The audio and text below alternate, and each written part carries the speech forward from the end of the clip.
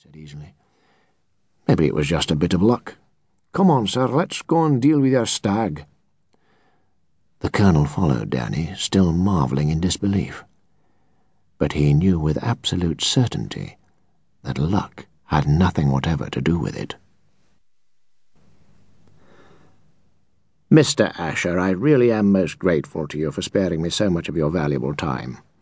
The minister smiled warmly as he shook Roger Asher's hand. He hoped he was not overdoing it. He had a tendency to be a little too effusive when greeting someone he disliked. He surveyed Asher's face with distaste. Unfit and grossly overweight, he was a physical monument to a life of overindulgence. A glass of lemonade? It is homemade. That would be most kind. The minister watched as the big man greedily gulped the drink down.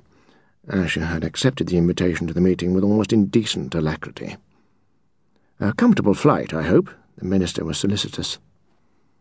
Perfectly satisfactory, thank you, Minister, replied Asher. The pleasantries over, the minister spoke. The government has a rather awkward problem. He paused, as if wondering how to continue. He did not delude himself for 1 second that this man was a blundering oaf. Asher had been enormously successful. He was shrewd, cunning, and manipulative. Well, two can play at that game, thought the minister. He himself had to show great skills to maintain his position during the changes wrought by politics during the 1980s. An old family, Eton, Oxford, that sort of upbringing was now considered anachronistic.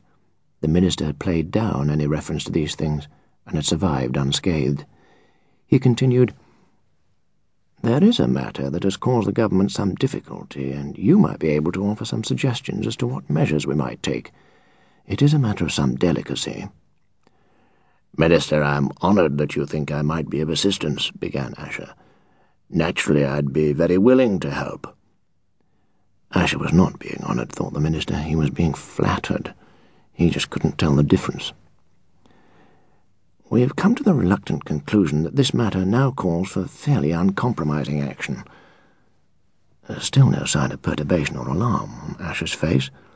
The problem is an individual one. There must be many individuals who could be deemed to be a problem to the government. How much of a problem is this particular individual?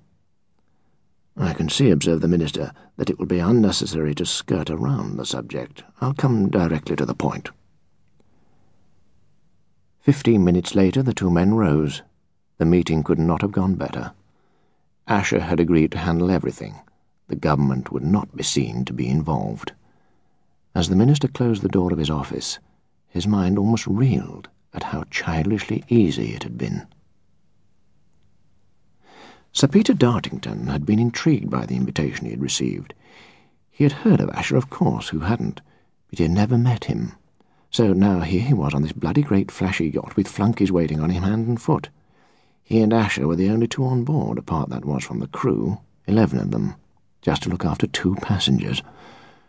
But that had been nothing compared to the surprise he had felt when Asher had dismissed the steward after dinner the night before and got straight down to business. His head was still spinning. "Morning, Peter." Dartington turned his head as the big man lumbered out onto the deck. "Good morning, Roger," replied Dartington. It was well past midday. How any bugger could get up that late was beyond him. "Had any thoughts about what we discussed last night?"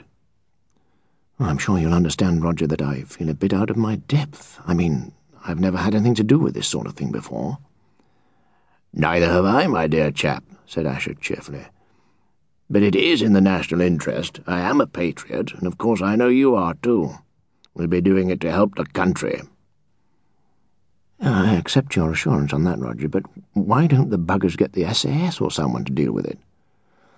"The problem is threefold.